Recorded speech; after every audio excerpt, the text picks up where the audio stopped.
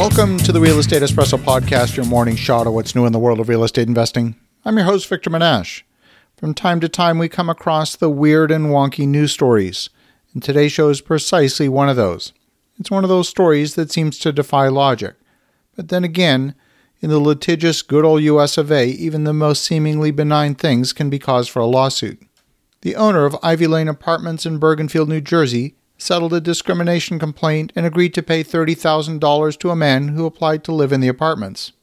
Well, that's actually not quite accurate. He didn't actually apply.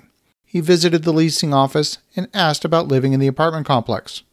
Now, according to the story, Richard Morin visited Ivy Lane Apartments to ask about renting a one-bedroom unit and alleged that the management company, Tower Management, said he needed to meet a $33,000 a year minimum income requirement. Now, it didn't take into account public assistance. Mr. Moran, who has a disability, planned to pay about $386 out of pocket to cover the rent of $995, paying the rest with Section 8 vouchers.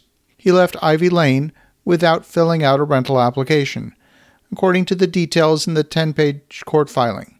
He also never mentioned that he would be using a Section 8 voucher to make up for his income shortfall. He simply left and assumed he would not qualify. Now, according to New Jersey law, it's unlawful for any person to refuse to rent a property to a prospective tenant because of a lawful source of income, including a Section 8 voucher. But the tenant was never refused because they never actually applied. The tenant made the assumption based on an incomplete conversation, and somehow the property management company was alleged to have discriminated against the prospective tenant. The motion was started in April of 2010 and finally settled more than a decade later in October of 2020. According to the Civil Rights Division in the New Jersey Attorney General's office, in order to be eligible for Section 8, a person must generally have low income, so applying a minimum income requirement to them without regard to the portion of the monthly rent that they will be actually required to pay defeats the purpose of Section 8 and could lead to widespread discrimination.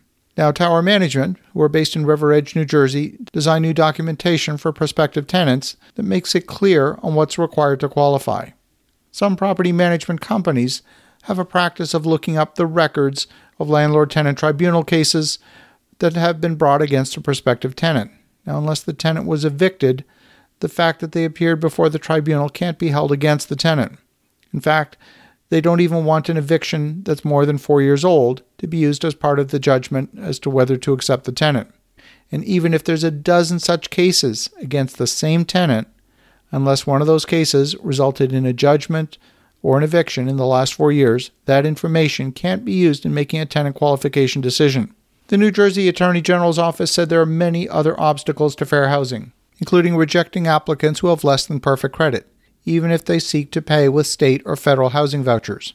The company, Tower Management, plans to emphasize in its new policy that it won't turn down applicants because of filings in landlord-tenant court, such as an action that didn't result in an eviction, or a judgment that's more than 4 years old. The company would also consider applicants who don't have the level of credit it normally requires if the person plans to use rental assistance. The New Jersey Attorney General's office has held up the case as setting a precedent in the state for how discrimination cases should be handled.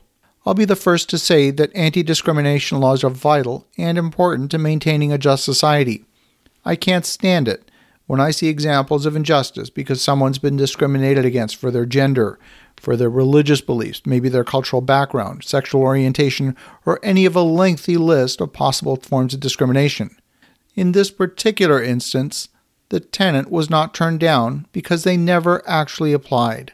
Holding the landlord responsible in this instance seems to cross a line in my view. But then again, I'm not a human rights lawyer, and perhaps I'm missing something. So why am I telling you this? As a landlord, as this case demonstrates, you might be held liable for something that you said, or more importantly, something that you didn't say when it comes to human rights complaints. If the tenant had simply asked whether a Section 8 voucher could be used in place of the income qualification, the whole decade-long legal case could have been averted. But this case puts the responsibility on the landlord to communicate the rental policy fully and completely in writing to the prospective tenant. So Tower Management wrote Mr. Moran a check for $30,000 and updated their policy and provided training for their property managers on the policy. As you think about that, have an awesome rest of your day. Go make some great things happen. We'll talk to you again tomorrow.